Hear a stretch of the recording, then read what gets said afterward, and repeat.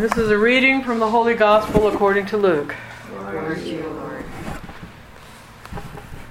As the time approached when Jesus was to be taken from this world, he firmly resolved to proceed toward Jerusalem and sent messengers on ahead of him. These entered a Samaritan town to prepare for his passing through, but the Samaritans would not welcome him because he was on his way to Jerusalem.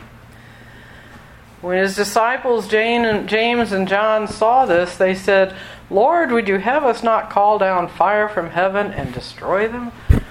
He turned to them only to reprimand them. Then they set off for another town. As they were making their way along, someone said to him, "I will be your follower wherever you go." And Jesus said to that person, "Foxes have lairs, the birds of the sky have nests, but the Son of Man has nowhere to lay his head." To another he said, "Come after me." And the man replied, "Let me bury my father first." And Jesus said to him, "Let the dead bury their dead. Come away and proclaim the kingdom of God." Yet another said to him, "I will be your follower, Lord, but first let me take leave of my people at home." And Jesus answered, "Whoever puts his hand to the plow but keeps looking back is unfit for the reign of God." And this is the gospel of the Lord. Praise to you, Lord Jesus Christ. I don't think any other readings anywhere could have matched the national situation that we're in right now. But at the bottom of the readings, the core value of the readings is, if you love me, you will walk my way. If you love me. Without distraction. With focus and intention. With love, humility. With being able to transfigure into the light that Jesus is asking us to be in the world today. All of these elements and qualities. This is what all these readings are asking. And they use metaphor. Remember, Hebrews back then wrote in metaphor. They were not literal in their writings. It was metaphor. And so when Jesus uses the examples of, the foxes have lairs, the birds of the sky have nests, but the Son of Man has nowhere to lay his head. What is that meaning for us as metaphor? If we are on a spiritual path, and I don't doubt that we all are, when we're on a spiritual path, what becomes the main thing in our lives and realities? Spirit, right? When we're on a spiritual path in Christianity, we recognize that we have bodies. We recognize that those bodies are the indwelling of Spirit. And we recognize that the Holy Spirit indwells among us and within us. So when they refer to, the flesh is bad, the spirit's good, those kinds of metaphorical sayings, what they're referring to is, what is our focus? Having a body is not bad. Liking to play cards is not bad. Liking to have a beer with your pizza is not bad. Dancing is not bad. Loving nature is not bad. But we've come to, segments of our faith have come to believe that anything that is of the planet is bad because God is up there and that's where we want to be. And what Jesus is saying is, no. God so loved the world. And God loves us. And it's not about turning away from what God loves, because we are Earth creating herself as human. What it's about is, where does our focus reside? Do we put our faith in our carburetors, or do we put our faith in God? And that's kind of the big question. And what we're seeing, in our country and really globally, when you look at all of species are kind of in dire straits right now.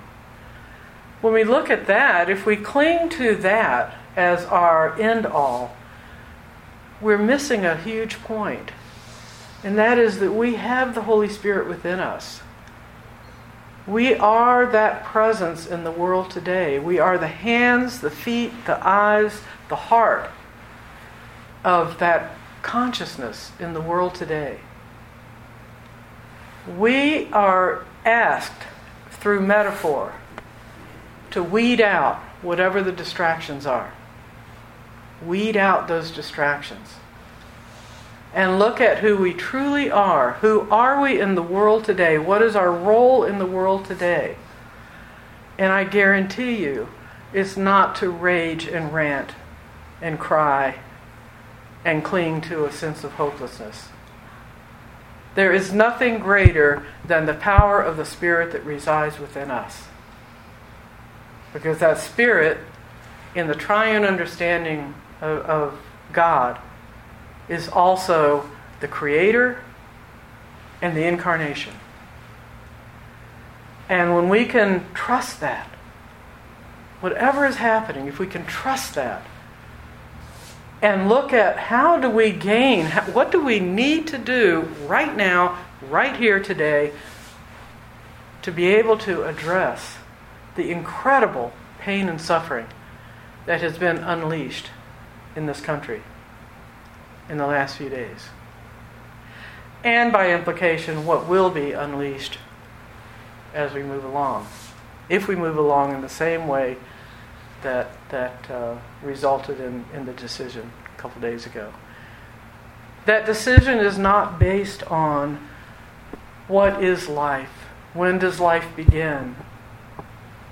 That is not what that decision is based on. That decision is based on how do we control a segment of our population who has gained more power than any other segment in the last 50 years. And I don't mean material power, I mean just personal power, the sense of I am in this world as a unique, imbued individual.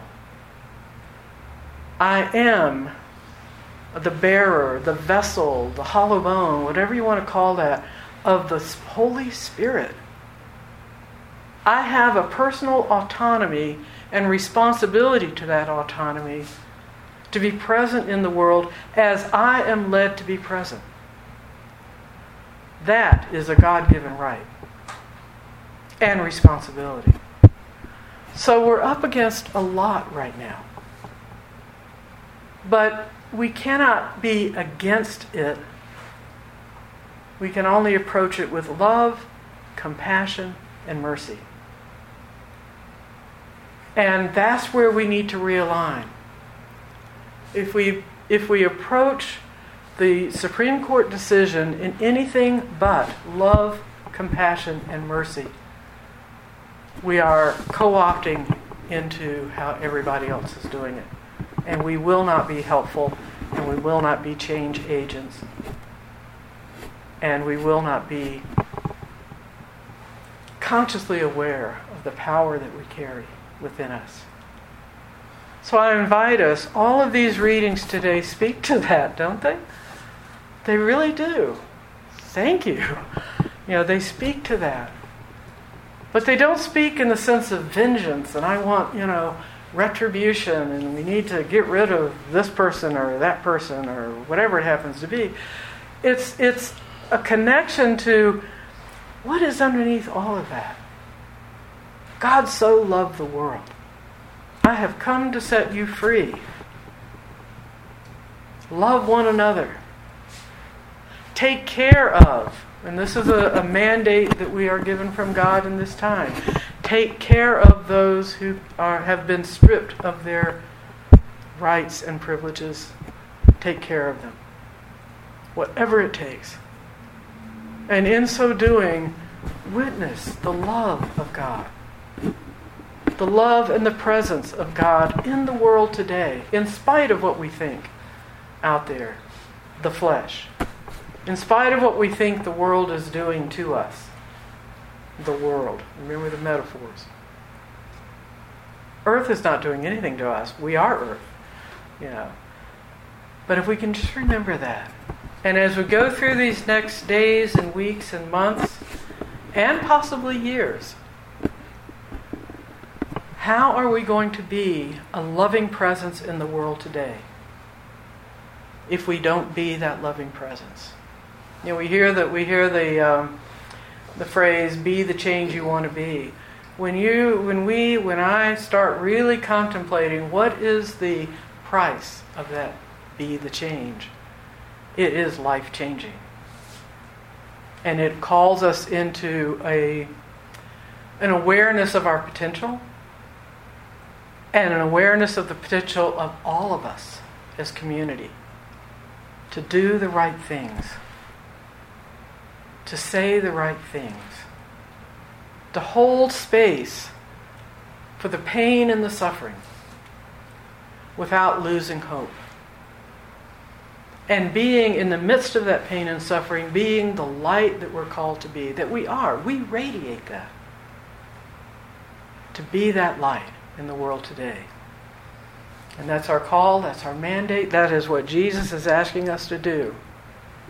Let the dead bury their dead. Don't worry about what's going on right here, what now.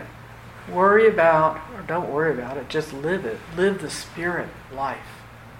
Live that love and that compassion that we have within us. Live it. Without judgment, without condemnation, without rage. Yes, it's good to be angry. I'm angry. It's good to be angry because that will motivate us, but let's not send that anger out there into the collective. There's already that there.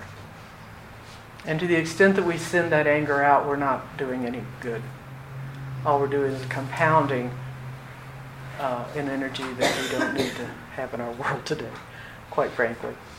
So that's the invitation of the readings today. It's easy to get caught up in the literal stuff in there. And James and John did that, right? They didn't like what they were seeing. Put that in today's context.